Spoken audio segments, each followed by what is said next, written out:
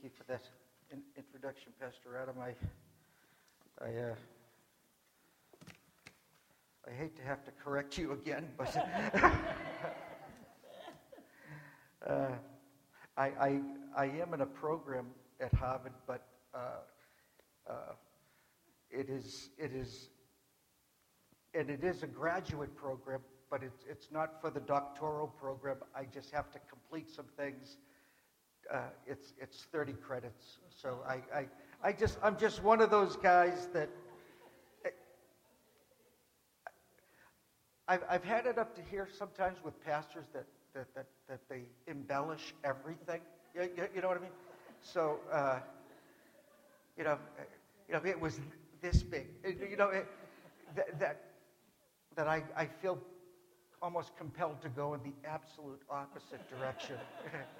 So, but the only Dr. Hatcher was actually he went to be with Jesus about 9 weeks ago, and so this is a challenging time for the Hatcher family. But there's a saying about Irishmen. Irishmen don't have friends; they have sons. And so my father was my pal, and so. But my daughter, my youngest daughter, my baby, I call her Annie. And sitting with her is her husband. They've been married a year and a half, and we love Evan. And so my daughter's name is no longer Hatcher. It's Anna Tiemann now. But I am so glad that she and her husband, they attend the village, and so and they're moving in not too long, Las Colinas or something like that, yeah. And so and she also, I just wanted she graduated on Thursday with her master's in teaching, Master of Arts in Teaching.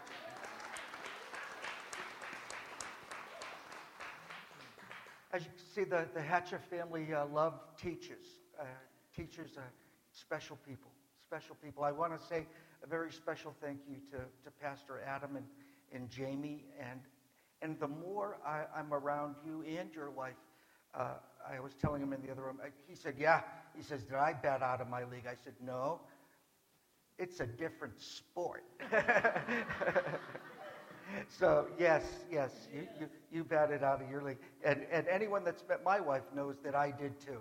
And but I shared a little story when I did one of your Saturday intensives, and I shared about how when I first broached marriage with my wife, and most of you weren't there, so I'll share it. It is kind of funny, but I loved her so much from the very first moment I met her, and which there was a problem because I was engaged. I mean, not for me. It was a, and so actually the relationship we were just friends.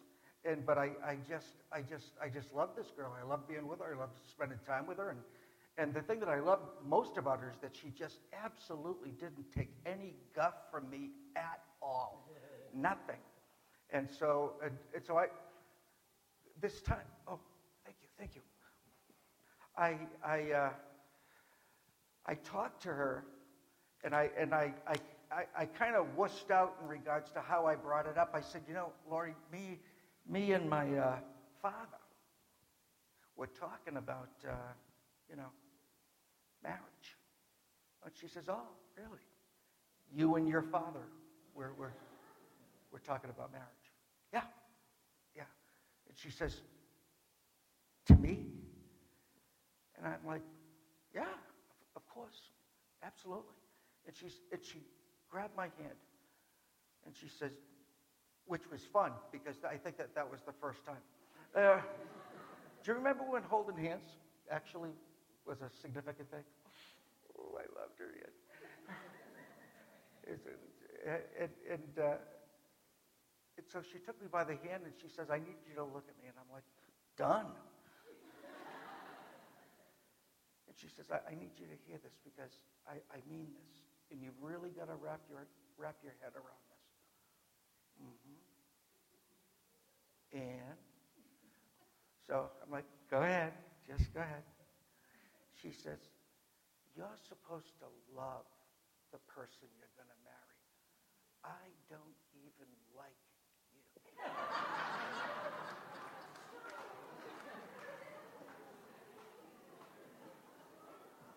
So, being an Irishman from Boston, how I interpreted that. Okay. I'm hearing you. So what you're saying is, there's a chance.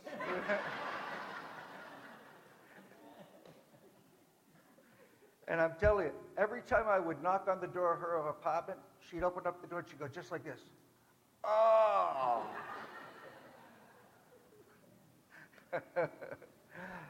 The praise report is that I think it was as of Friday, she is this close to liking me. This close. Yeah. But it's a good start. If you wouldn't mind, if you would open up your Bibles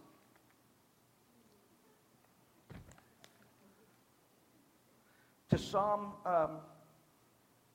137. Now, there's a number of moving parts in the message I want to share with you this morning. I want you to remember this date. This is an important date in biblical history. In 586 BC, that's when the first temple in Jerusalem, the Jewish temple, was destroyed. And as it was destroyed, there was a great, and there's a number of different ways that this can be, that this word can be used. Some people pronounce it diaspora, and some people just pronounce it diaspora. And so there was this great diaspora. And what happened was that Babylon had swept in from Mesopotamia, modern-day Iraq. It was in Babylon where Nebuchadnezzar had one of the 8 wonders of the world. It had these multi-level, just the hanging gardens of Babylon. But so we have Babylon swept into Palestine, and they completely leveled the Temple Mount. And so at this particular time, a number of things happened. There were many thousands of Jews that were just killed. Then what Mesopotamia, what they would usually do was that they would take the artisans and the intellectuals. They would take, there would be this huge brain, what they call a brain drain. And so they would take all of the gifted people of this culture, and they would do that as they conquered nations. So they would just ultimately collect some of the most gifted intellectuals and artisans in the world. And so they were taken off into Babylon. But there were also hundreds of thousands of other Jews that became a part of not a diaspora to Mesopotamia or to modern-day Iraq and Iran. What they did was that they went to the sea, all over the Sea of Middle Earth, all around the Sea of Middle Earth's shores. The Sea of Middle Earth we know today as the Mediterranean. That's what Sea of Middle Earth means, Mediterranean.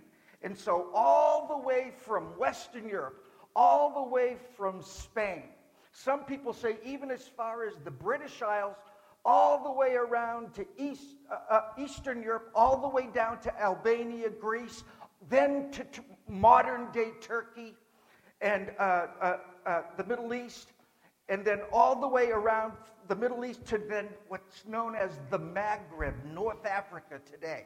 And so all the way from Algeria, Tunisia, Morocco.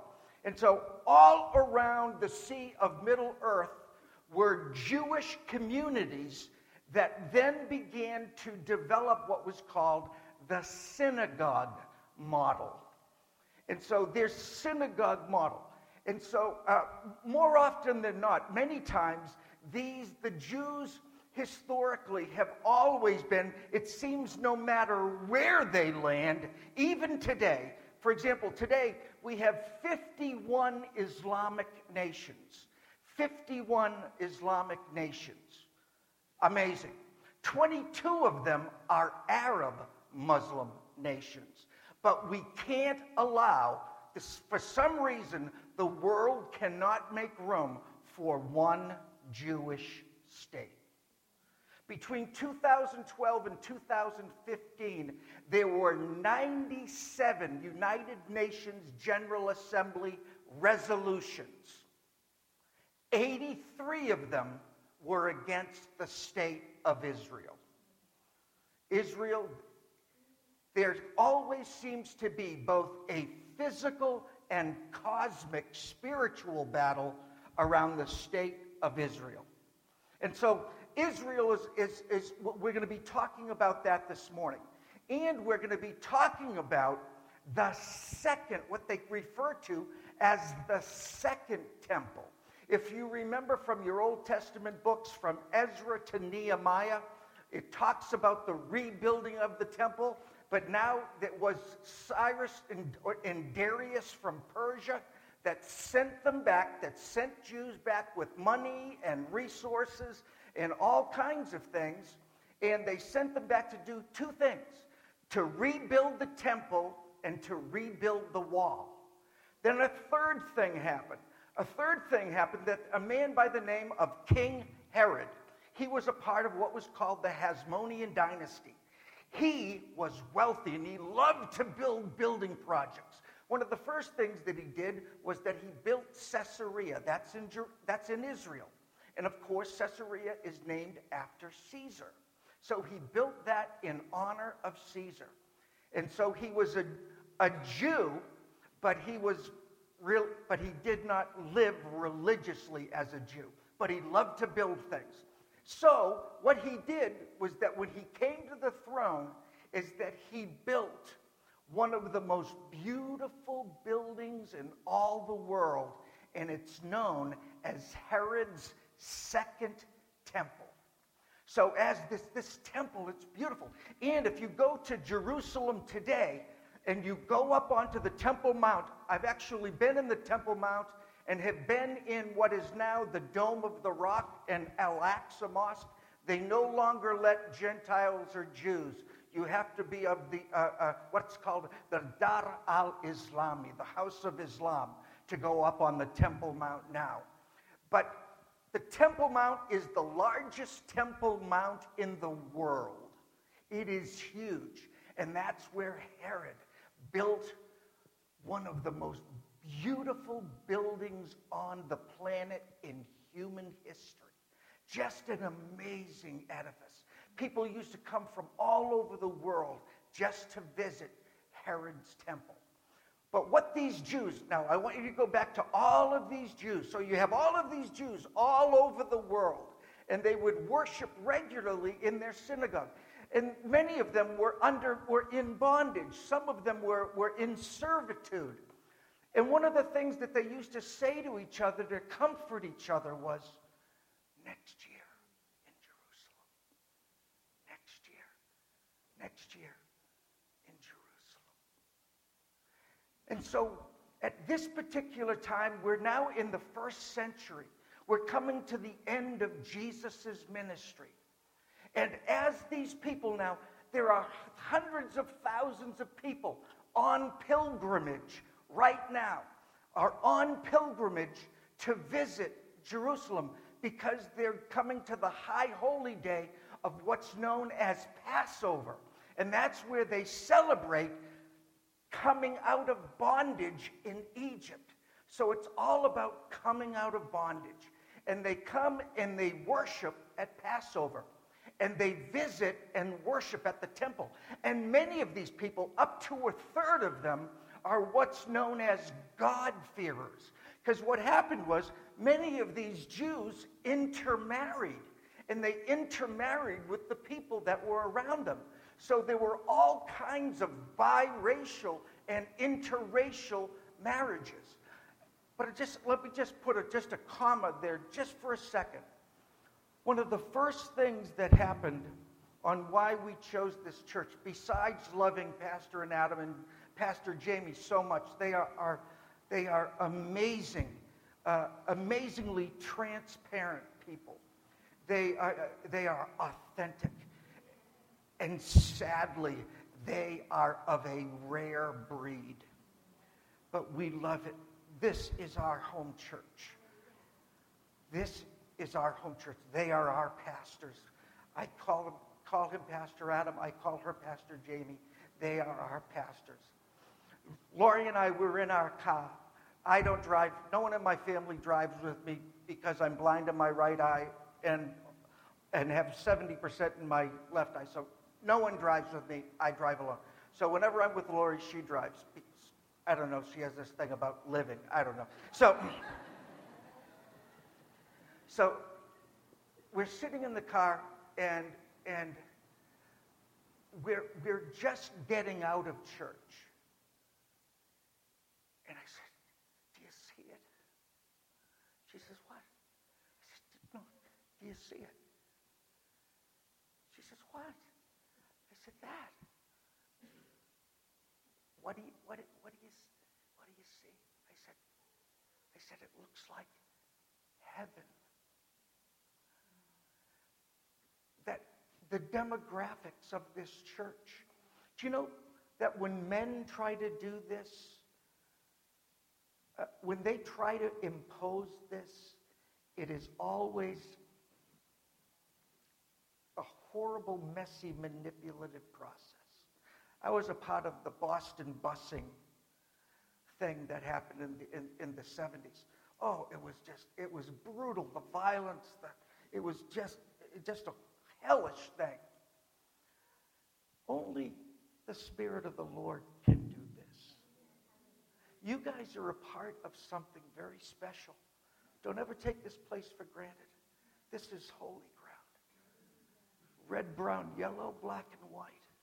We are precious in His sight. This is a special place.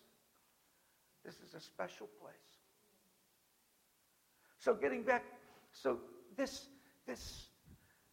these people are on their way. There's hundreds of thousands of people on the move. Many of them are known as God-fearers, and they're on their way to Herod's second temple.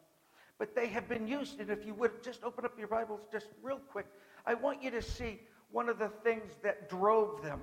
One of the things, the expectations. Have you ever had expectations that were a little unrealistic? And have you ever been, kind of some of us that are idealists or romantics, we set ourselves up all the time for disappointment. One of the things, and Lori and I joked, I said, after the last number of years, there's no possible way I could keep my expectations any lower. I just don't think by the laws of physics, I just don't think it's possible. It's been a challenging couple of years in some ways. But some of us, we just get very idealistic. So if we look at this portion of Scripture, Psalm 137,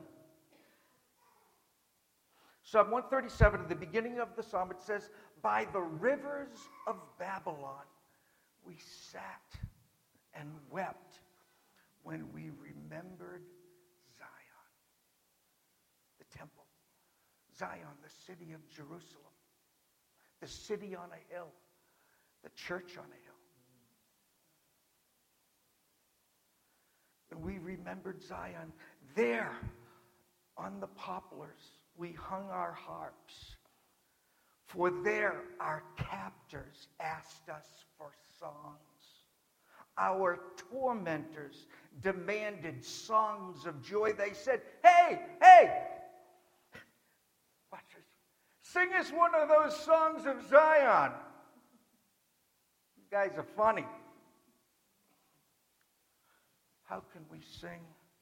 How can we sing the songs of the Lord while in a foreign land? If I forget you, Jerusalem,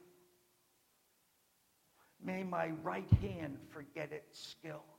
May my tongue cleave or cling to the roof of my mouth if I do not remember you, if I do not consider Jerusalem my highest joy. Now, when we think about Passover week, we remember the Passion. And oftentimes we associate the Passion, the beginning of Passion is actually the triumphal entry. But it's actually not. Theologically, there is something prior to the triumphal entry, and it is the cursing of the fig tree. If you look in your text,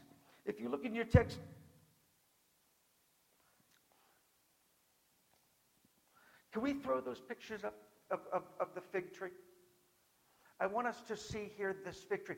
In Palestine, and I've been to Israel many times, there are wild figs everywhere, wild fig trees everywhere. And they're absolutely amazing to just go over and to pick one off and to peel it back and to just... And for the people, the Bedou and the nomad and the early Israelites, they were a Bedou nomadic people that oftentimes where they got their sustenance, both food and water, would be from like wild fruit, like figs. Jesus is with his disciples, and he sees the fig tree from afar off, and it's in blossom, it's in bloom. It's giving all of the advertisement of life. It's saying, I have sustenance, I have answers. And in many ways, this is a prototype of the temple. That this is a metaphor that's working in tandem with the temple. So Jesus walks all the way over. This is the theanthropos, God, the God-man. Jesus is the theanthropos, theo, God, anthropos, man. In his humanity, he's hungry and thirsty. He's walked for miles and hours. He sees the fig trees and, oh, wild figs. They're just absolutely amazing. Absolutely amazing. So he makes his way all the way over to this fig tree that was afar off. He finally gets there. And there's blossom, there's foliage, there's leaves. But he's looking. Not only is there not a plethora, not only is there not a cornucopia of abundance, he looks and looks. There's nothing there. This is advertising to the world. We have what you need. We're advertising to the culture. We have answers. Only to work your way through the beautiful buildings and all of the incredible facilities and the amazing lights and some of them with smoke, and I mean, it's literally like we make our own Shekinah glory. I mean, it's just like, and I just want to lay these spiritual jumper cables on you.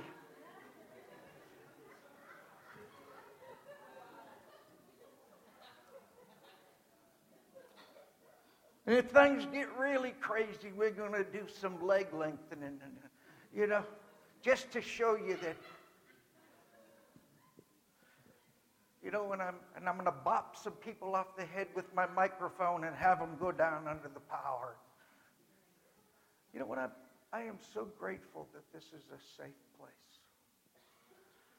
This is a charismatic Pentecostal church. They love the gifts, but there's leadership and structure. Don't let anyone ever fool you.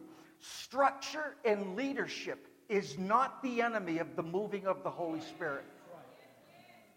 Boundaries is never the enemy of the Holy Spirit. The moving of the Holy Spirit requires more structure, not less. And I am so grateful you have pastors that they don't themselves, and they won't let anyone else either by what they articulate or by what they model, injure their people. And they have the courage to guard the sacred desk. Thank you, Pastor Adam. Thank you, Pastor Jim. That's all right.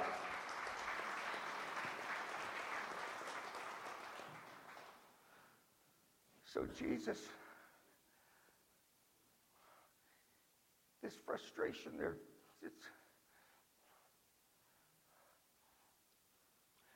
may you never bear fruit again. Powerful rebuke. The disciples refer to it the very next day in the Gospels as they go, look at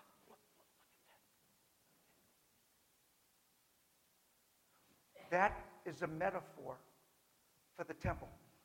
As Jesus gets to the temple, real quickly, there are three groups that have influence. You don't necessarily have to have a position in an environment to have influence.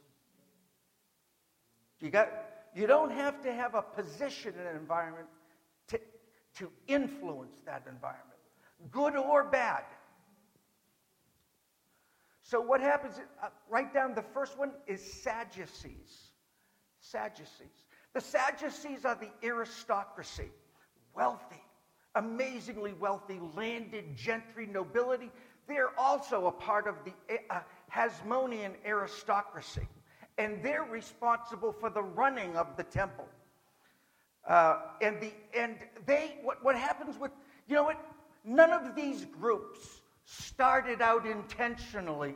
They all started out well-intended. It's amazing.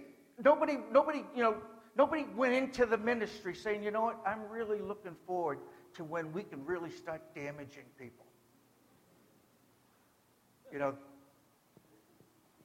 That'll be great.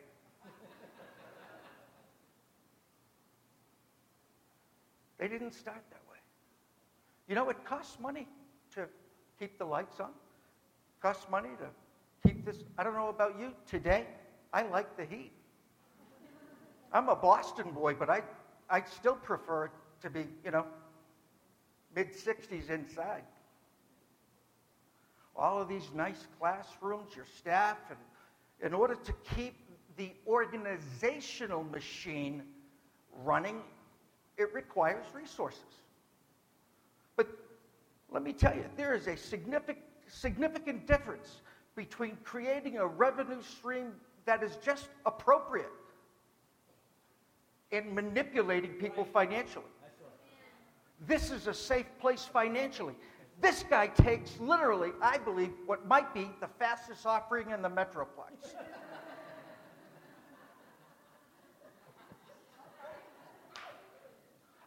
I'm telling you the truth. I've been in some environments, I'm telling you, if I had a sniper rifle,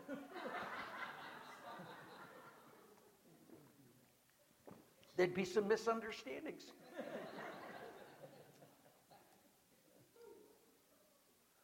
Some people, as they take the offering, they're some of the most manipulative people I've ever seen in my life.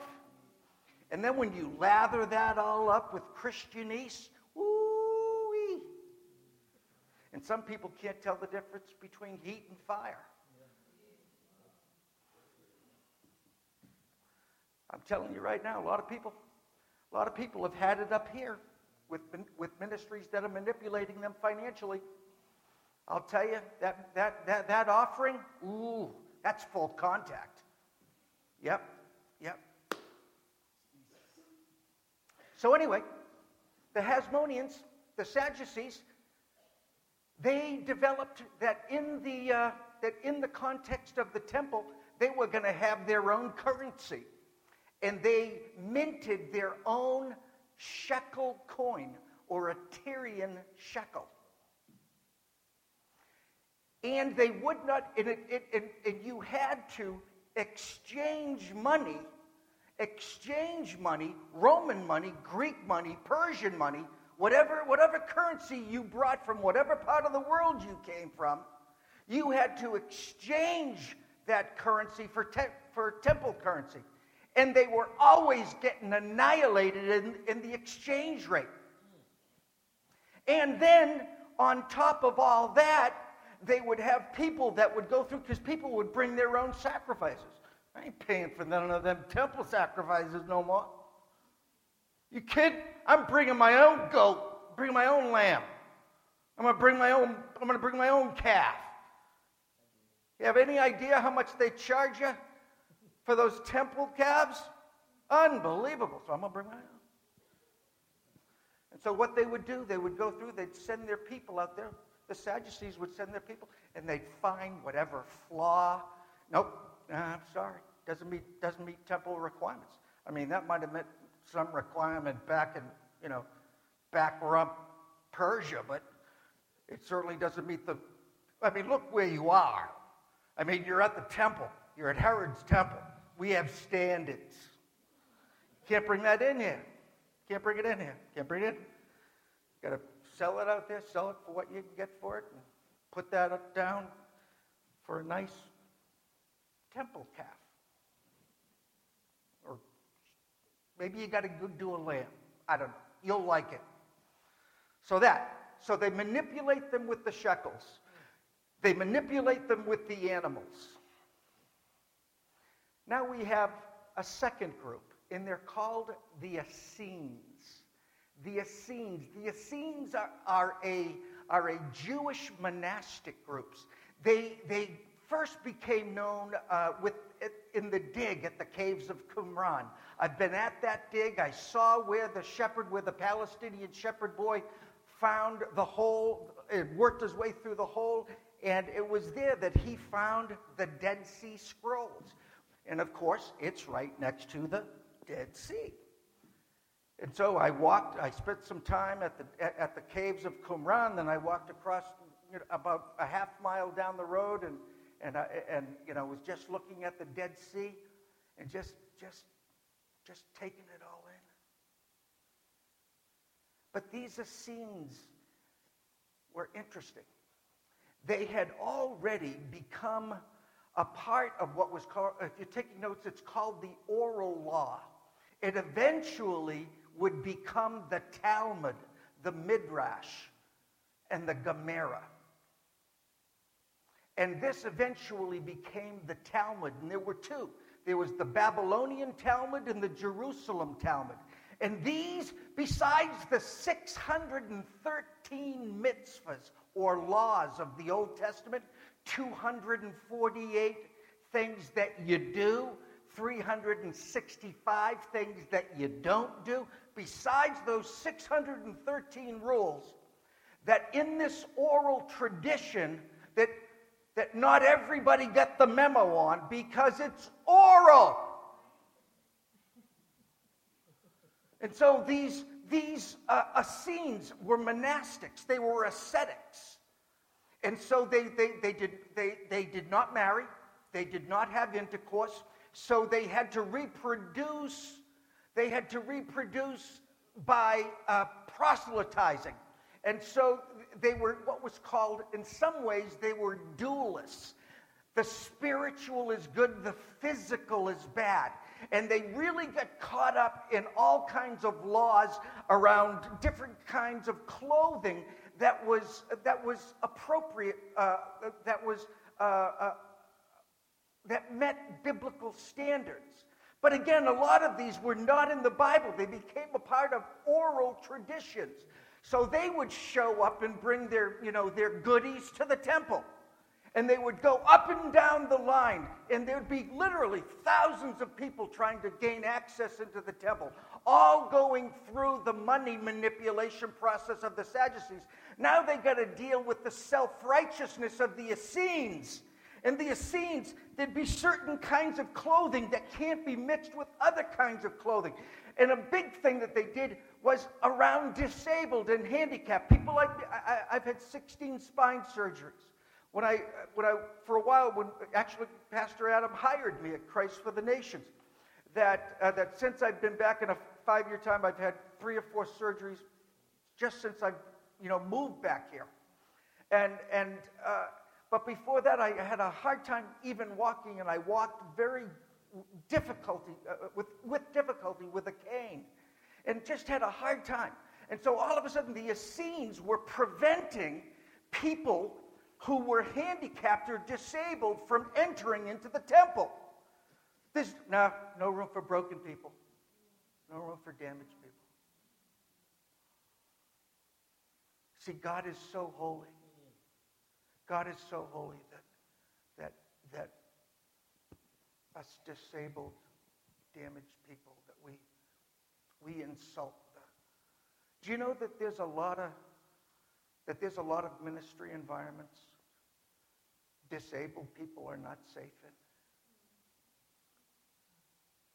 Because we make some people uncomfortable because we challenge their theology at times. Do I want to be healed? Yes. Can God heal me? Yes. Am I open to it? Yes. Has he healed me yet? No. But I'm working. According to my doctor, I'm the only person that has the disease I have that she's ever known that's been employed. I look at that as a gift of grace. And I'm grateful for that. But these people had sung the songs from the shores of Babylon. They had been told, oh, wait till you see it. Wait till you see it. You won't believe it. Oh, the temple. Oh, it's something else. Beautiful. The singing, the worship, the building, the prayer. Oh, just amazing. Only to get there and they're pushing, shoving in line and being manipulated like they're going into Disney World, for crying out loud. And then you get people manipulating them about their stuff. And then these other people are coming through the line saying, I can't even come in because I'm disabled. I'm broken, and my something about my clothes and how my stretcher is made and the material that's used. And then on top of all of that, the third group, the Pharisees. The Pharisees were not. It was both a religious and a political movement. Pharisees were not ministerium. They could be, but they didn't have to be. Pharisees were about three things, about protecting three things. And the Romans insulted all three things. And more than just the Romans, these God-fearers and these Jews that married outside their tribe, and these biracial, beautiful kids. But biracial, they mixed pure Jewish blood. Pharisees were all about language. The Bible that most Jews used of that day was not the Hebrew Bible. It was the Septuagint, the Greek translation of the Old Testament. They didn't even read the Bible in their own lingua franca, their own language.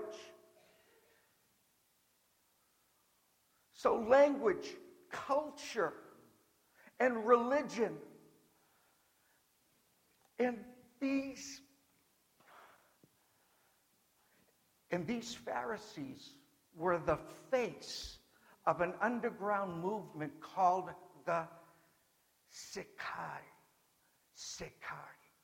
And what that means, Sicarii means cloak and dagger men. That if you were a Roman soldier and they caught you out after duty at night in the dark and you were alone, they would cut your throat from ear to ear and leave you for dead.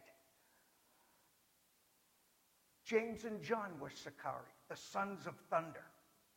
Peter, Sicarii. The majority of all the Sicarii came from the Galilee. Fishermen, go down there to the docks. You want some fighters? You want some guys that know how to look for trouble and find it? Whose car we taking? I'm up. I'm in.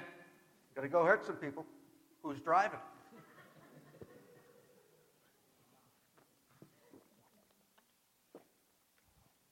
So can you imagine? All three of these groups are bad enough but one, but all three distorting the image of God. All three distorting the heart of God towards people, the world.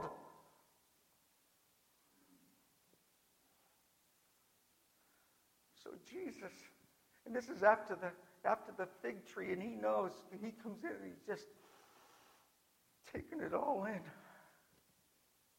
And the only place for God-fearers, the only place where people of color, the only place where people who were not Jews could worship had been turned into a petting zoo. The only place where they could sing the songs of Zion was, all kinds of money bargaining going on, all kinds of animals making noises and doing what animals do. Do. So all of that, right? And they had been told, oh, wait till you see it. Wait till you get there. Oh, the presence of the Lord, the presence of the Lord. It's all in Jesus. In John's gospel, you can see him. I can just sense it. He's taking that rope and he's, Lord, they are so damaging your heart. They are so misrepresenting your heart. Oh.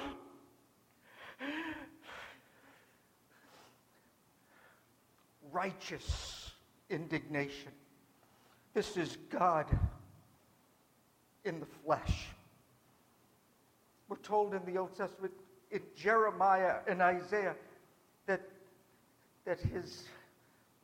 his heart for the temple consumes him.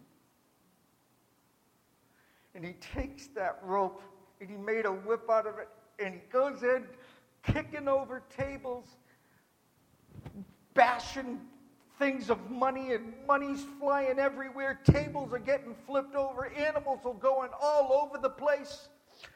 And he says, "You have made my Father's house a den of robbers."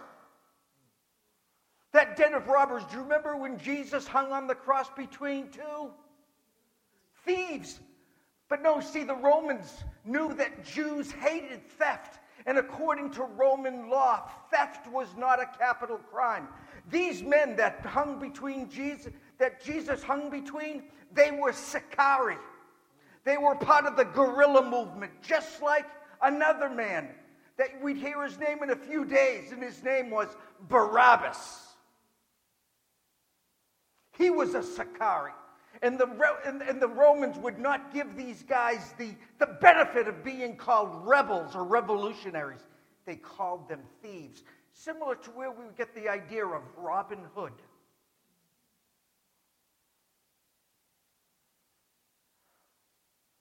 And they come in.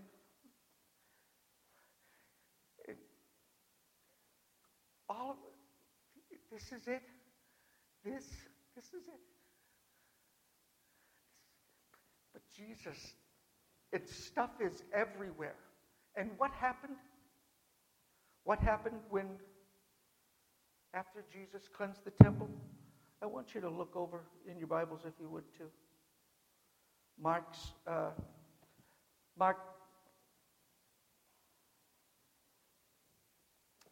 Again, on reaching Jerusalem, he entered the temple courts and began driving out those who were buying and selling. He overturned the tables of the money changers and benches of those selling doves.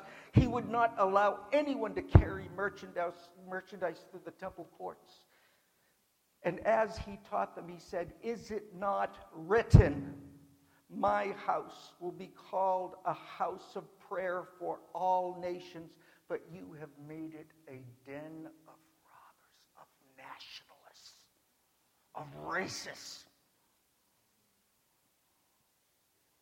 The chief priests and the teachers of the law heard this, and they began looking for a way to kill him. You see, we're going to kill this guy. I'm telling you. I want the guys on it, and I want to get this done. He's dead.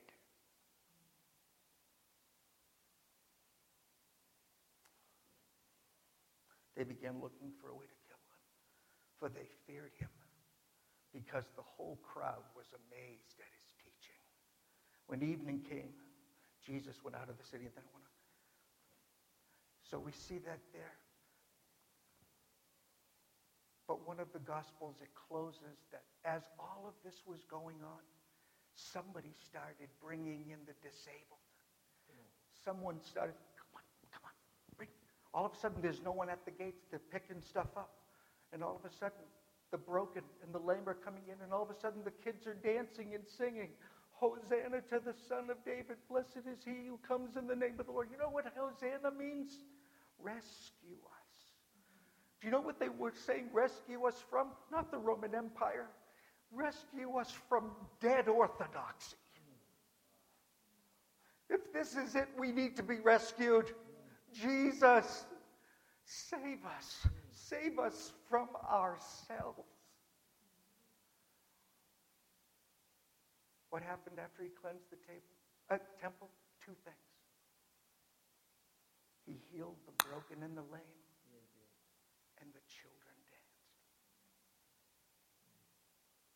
Pastor Adam.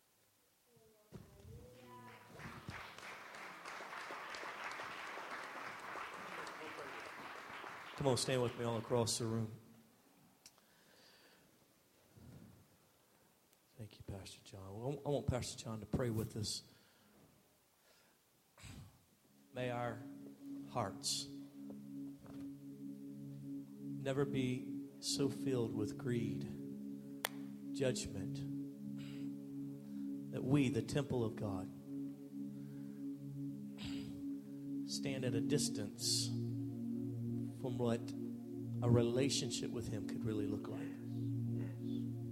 May it not be about the pomp and the circumstance. May it never be about going to services to appease some concept of dead religion.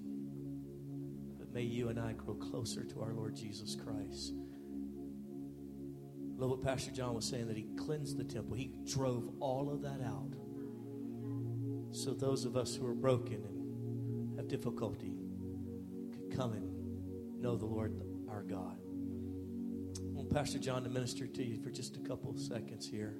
Would you just bow your head and close your eyes? Pastor John, speak life over us. My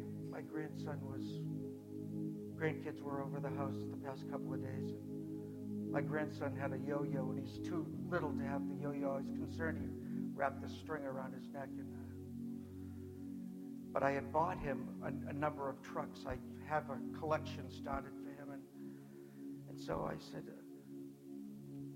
God, give Bumpa the yo-yo. Give me that yo-yo that could hurt you, so I can give you this. Give me that causes or might damage, harm you, so I can bless you with this. That today, the temple that might need to be cleansed might be in your own heart. It might be in your life. That the Lord is wanting to bring some things into your life, but he's saying, I can't give you this till you put that down. You don't need that. That's only caused brokenness and pain. Put that down so I can give you this. Some of us, the Lord has some things for you in 2017, but you've got to put some stuff down because you can't take that there.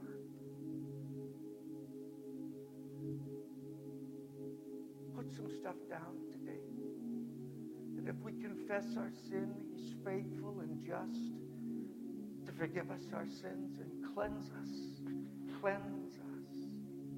from all unrighteousness. Lord, today, Lord, not that it all happens today, but that something can start today. Start today. Cleanse us, Lord.